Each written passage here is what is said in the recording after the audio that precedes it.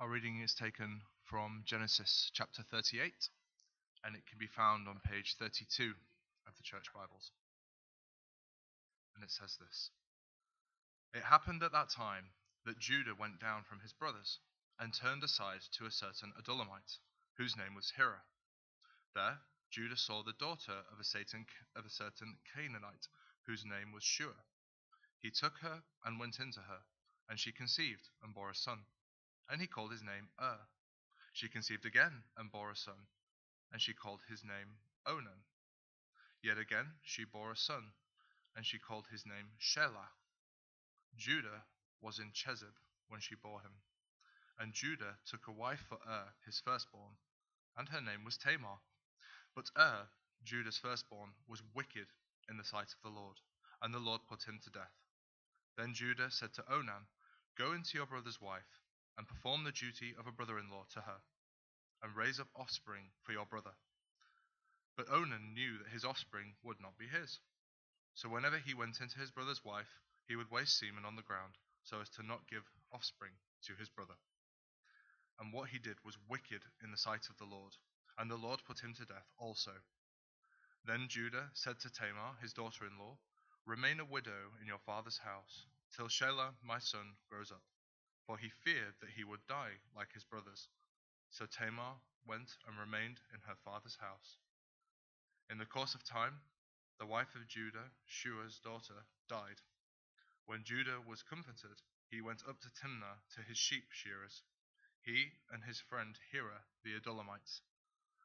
And when Tamar was told, Your father-in-law is going up to Timnah to shear his sheep, she took off her widow's garments and covered herself with a veil, wrapping herself up, and sat at the entrance to Enem, which is on the road to Timnah.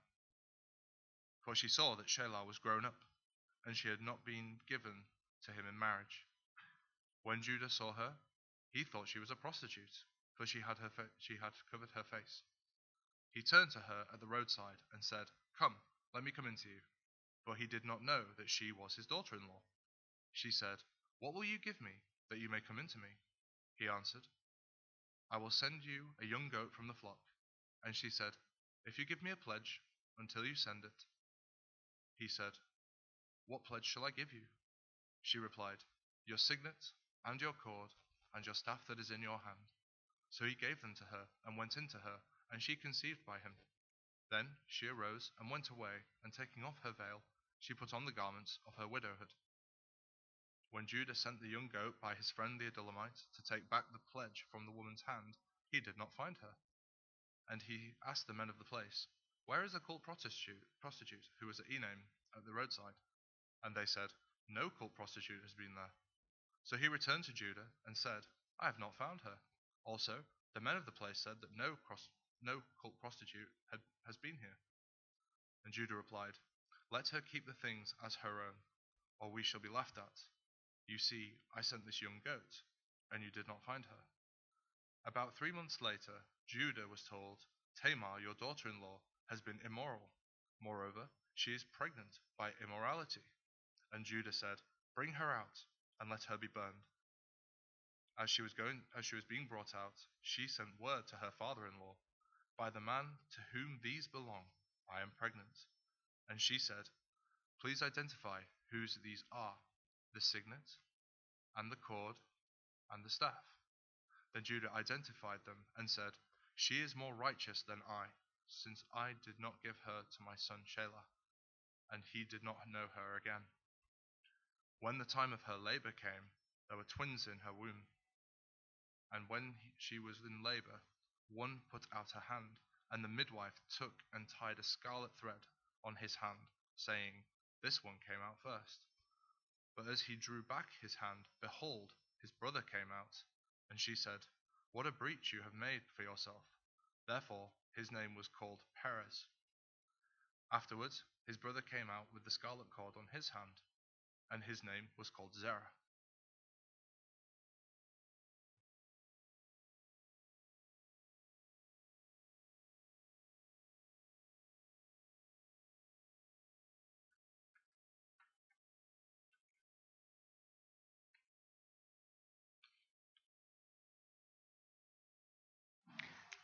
Thank you, Mackie. Do keep that text open. We're going to be looking at that together.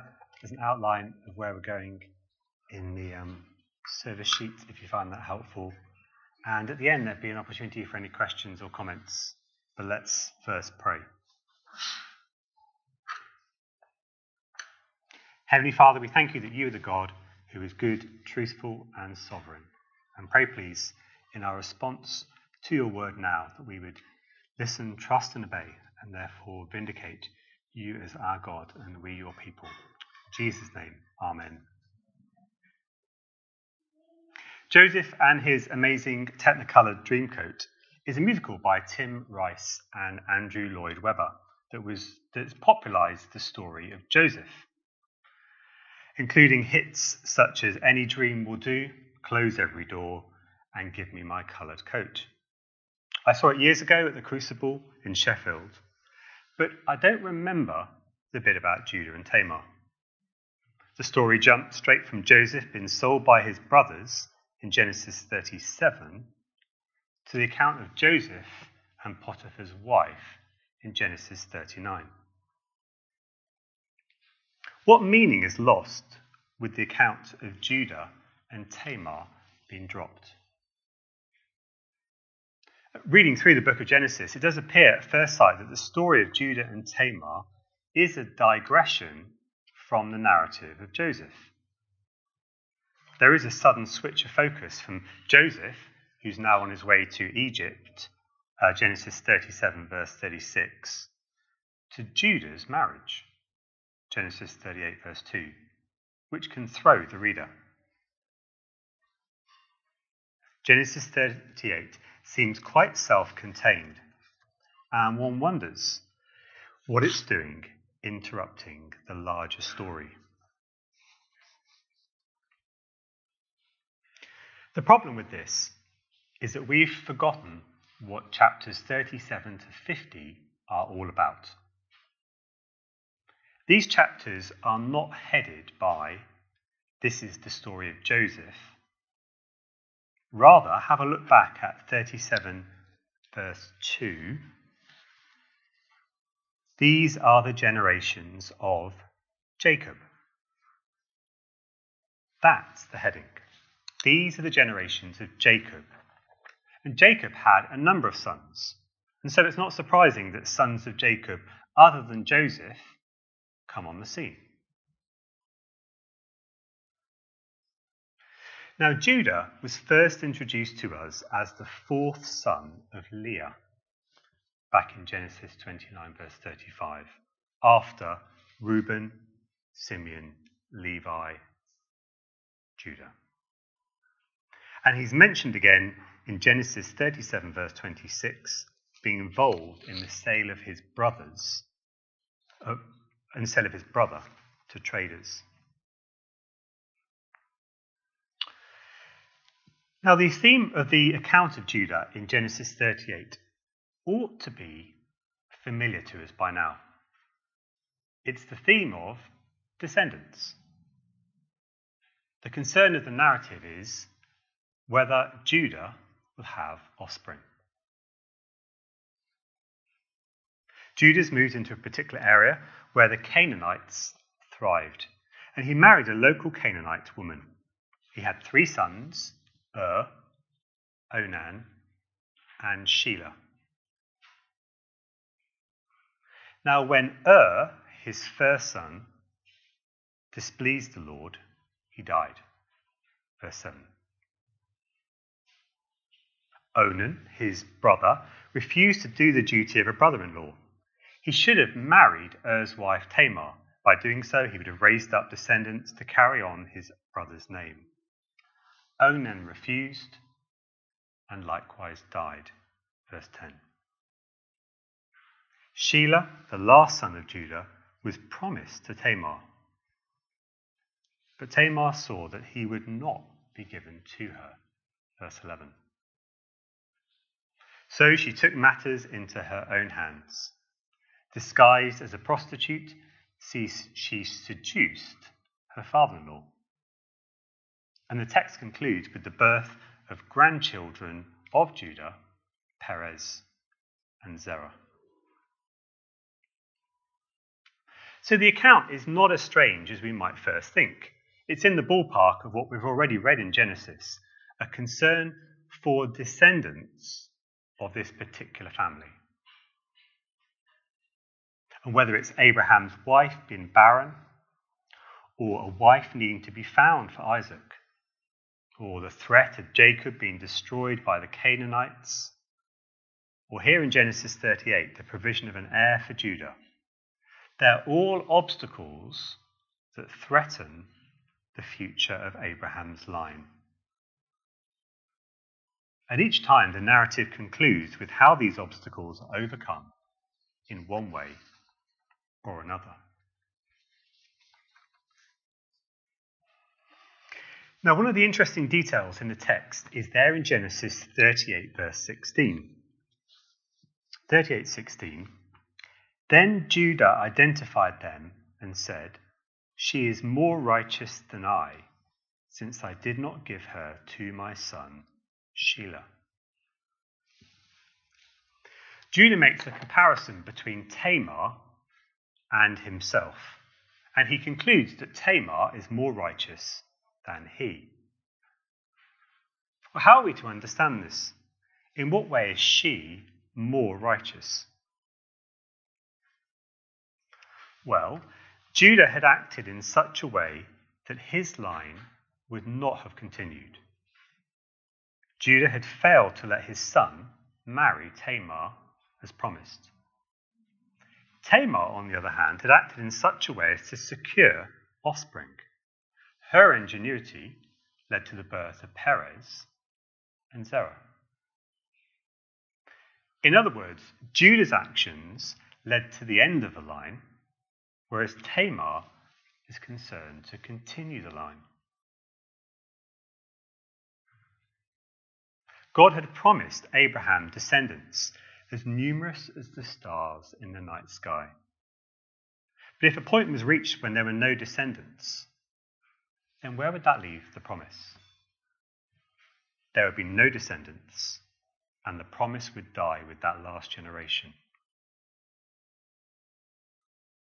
Tamar had a concern for offspring that was not shared by Judah. Now, quite how aware she was of the promise, we can't be sure, but she nevertheless acted so as to advance the promise. Unlike Judah, Tamar was concerned to perpetuate the family line to produce descendants for Abraham. The righteousness in view here is related to acting in line with God's purpose for the world. But there is a twist. For who is Tamar? Nothing is said of her background, but she would appear to be a Canaanite. Just as Judah took a wife from the Canaanites, verse 2, so he also took one for verse 6. In which case, she is a Gentile. So here in Genesis 38, the future of Judah's line is at stake. The obstacles raised are raised by Judah and his own family. Judah didn't share the purpose of God and was obstructing it for others. And it was Tamar, a Gentile woman, who believed more in the promise than they. She was more righteous than the chosen people to whom she was related in marriage. If it had not been her ingenuity, the promise would have been lost.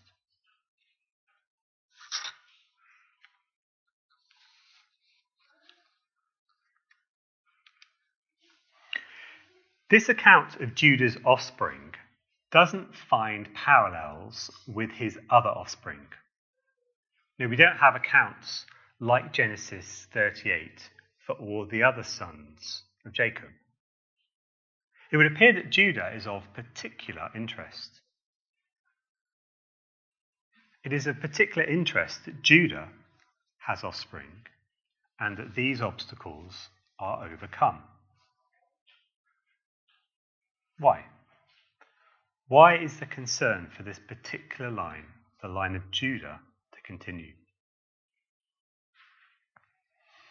Well, one of the things that we were thinking about last week was, well, while there is a value in enjoying the ride and seeing the storyline of the Bible unfold and not rushing too quickly to jump to the end, when we do become more familiar with the storyline, there is great value in reading earlier parts of the Bible in light of later parts, and of joining the dots and seeing the coherence of the whole. Now, as you read the Bible more and more, this kind of thing can happen in quite an organic way. In the past, we've talked about sort of iterations to our Bible reading. Each time we read through is another iteration where further connections can be made and a deeper understanding reached. But let me give you an example of this from Genesis 38, chapter 38. I wonder what you think of Genesis 38, verse 18. In response to Tamar's request for a pledge, Judah said, verse 18, "What pledge shall I give you?" She replied, "Your signet and your cord and your staff that is in your hand." So he gave them to her and went in to her, and she conceived by him. The pledge that Tamar requested consisted of 3 items: Judah's signet, his cord, and his staff. And in the first instance, these items are significant for the role that they play later in the chapter. For it's these items that identify Judah and brought about his confession and the vindication of Tamar. But there is also an irony in the items that she is given that comes to light when we read later on in Genesis chapter 49. Let me show you. Have a look with me at Genesis 49. It's what I read earlier. It's here that Jacob calls his sons together and tells each one what will happen to them in the future. And we're just going to focus in. Consider what he says to Judah. So from verse 8. "Judah, your brothers shall praise you. Your hand shall be on the neck of your enemies. Your father's sons shall bow down before you. Judah is a lion's cub. From the prey, my son, you have gone up. He stooped down, he crouched as a lion, and as a lioness who dares rouse him. The scepter shall not depart from Judah, nor the ruler's staff from between his feet, until tribute comes to him, and to him shall be the obedience of the peoples, binding his foal to the vine, and his donkey's colt to the choice vine. He has washed his garments in wine, and his vesture in the blood of grapes. His eyes are darker than wine, and his teeth whiter than milk." Here we learn that of all the tribes, it would be Judah who will rule. That from Judah, kings will come. And 3 things that we learn in particular about Judah. 1, Judah will conquer his enemies. He will place his hand on their neck, which is reminiscent of the blow to the head that defeats the serpent promised in Genesis 3. 2, Jacob will extend rule from his own nation to that of all the peoples of the earth. And the prophecy fosters this expectation of a descendant from Judah whose dominion will encompass the whole world. 3, this dynasty will renew creation. So much so that vines will serve as hitching posts for donkeys, and wine will be used for washing clothes. Now, the symbol or means of that rule is given in verse 10. The means by which Judah will rule the nations is by the scepter or the ruler's staff. Now, when this is known, there is a certain irony that Judah gives Tamar his staff in Genesis 38. Because through her, kings will come. She is providing the heir. And we can now make that connection. It's a connection that's brought out later in the genealogy at the beginning of Matthew's Gospel. So Matthew chapter 1 verse 2, Abraham was the father of Isaac, Isaac the father of Jacob, Jacob the father of Judah and his brothers, and Judah the father of Perez and Zerah by Tamar.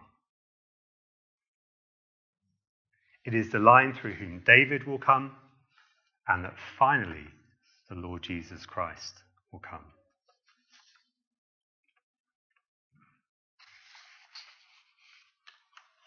We began by asking why the Joseph story is interrupted by the Judah story. What would we lose if we missed Genesis 38 out? And we've seen that the Joseph story is not complete. It's part of a bigger narrative, a narrative that emerges from the line of Judah. Joseph is singled out in his dream as the one before whom his family will bow down.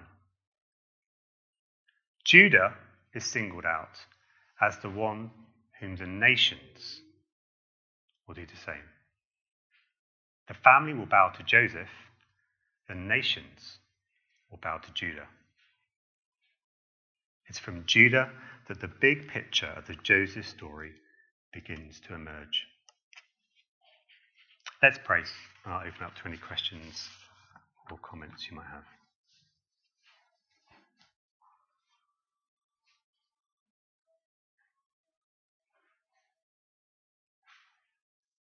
Heavenly Father, we thank you that you have given us your Bible in such a way that it demands that it's read in a particular way, that we can't just isolate the Joseph story and enjoy that piecemeal, but that this interruption by Judah and Tamar shows that there is a bigger purpose to Joseph and a bigger plan that involves a ruler, a king emerging from the line of Judah.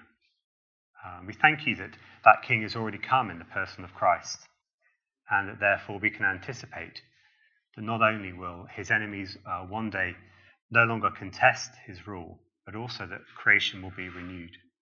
But we thank you too that we can enjoy seeing your plan unfold, that this history is recorded for us, and that we can see the righteousness of Tamar as she aligned herself to your plan and purpose.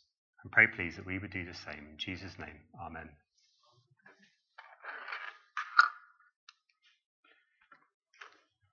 Okay, now is your time. If you have any questions or comments.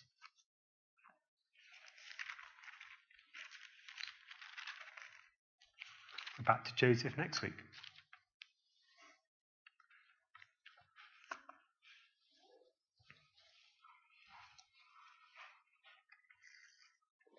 Susie.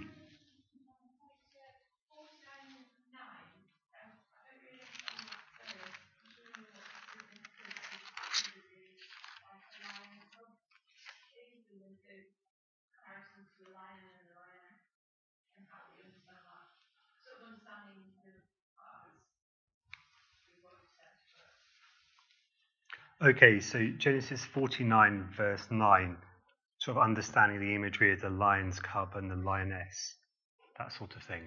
Yeah. Okay, let me just pick it up then. Let me read again. I'll pick it up from verse 8. So Judah, your brothers shall praise you. Your hand shall be on the neck of your enemies. Your father's sons shall bow down before you. Judah is a lion's cub. From the prey, my son, you have gone up. He stooped down. He crouched as a lion, and as a lioness, who dares rouse him?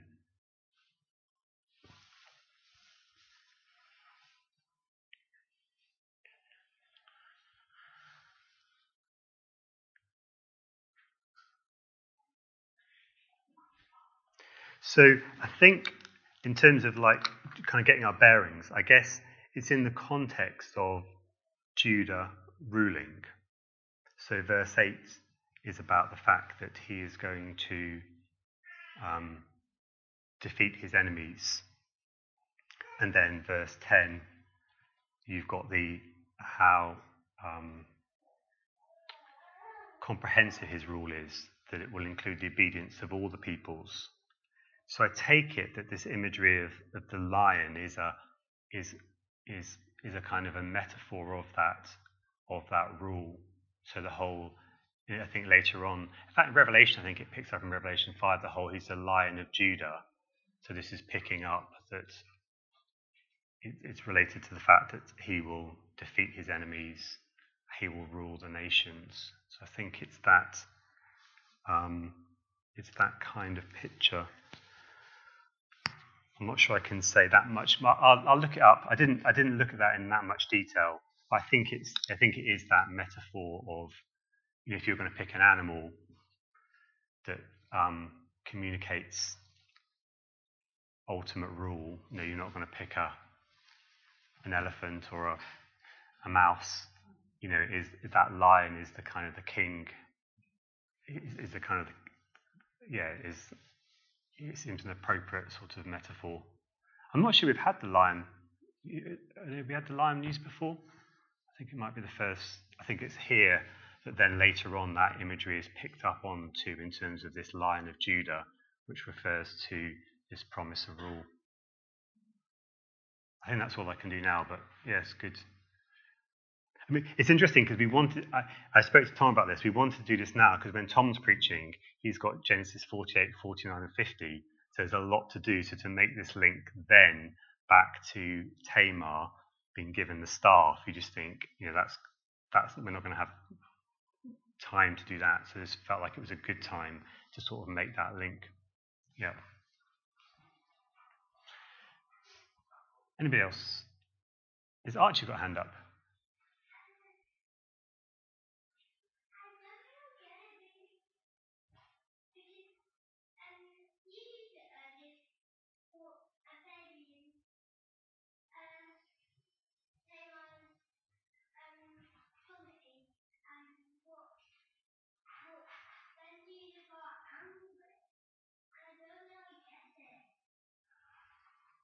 Okay, so thanks, Archie. So you saying, so Tamar had a baby in her tummy, and then Judah was angry, and you don't get why he was angry.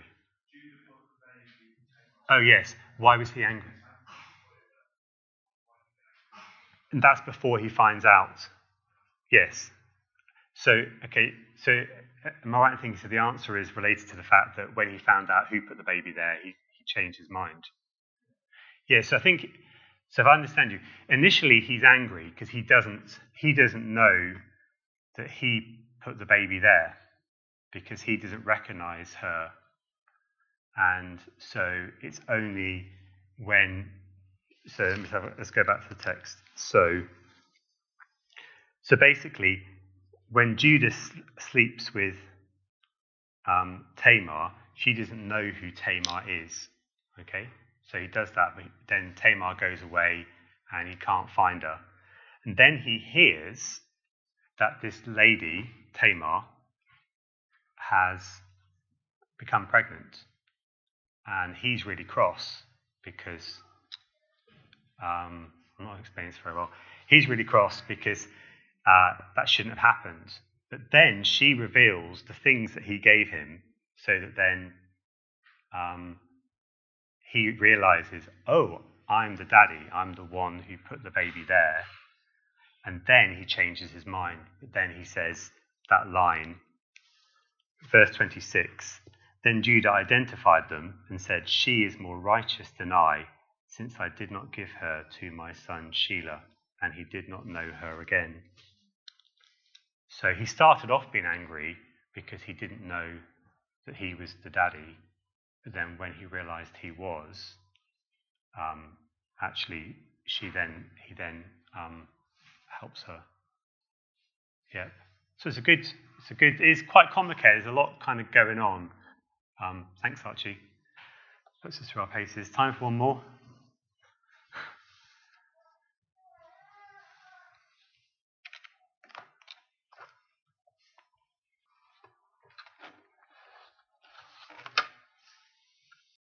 Okay, we will leave it there. We're going to sing our next song, Come Behold.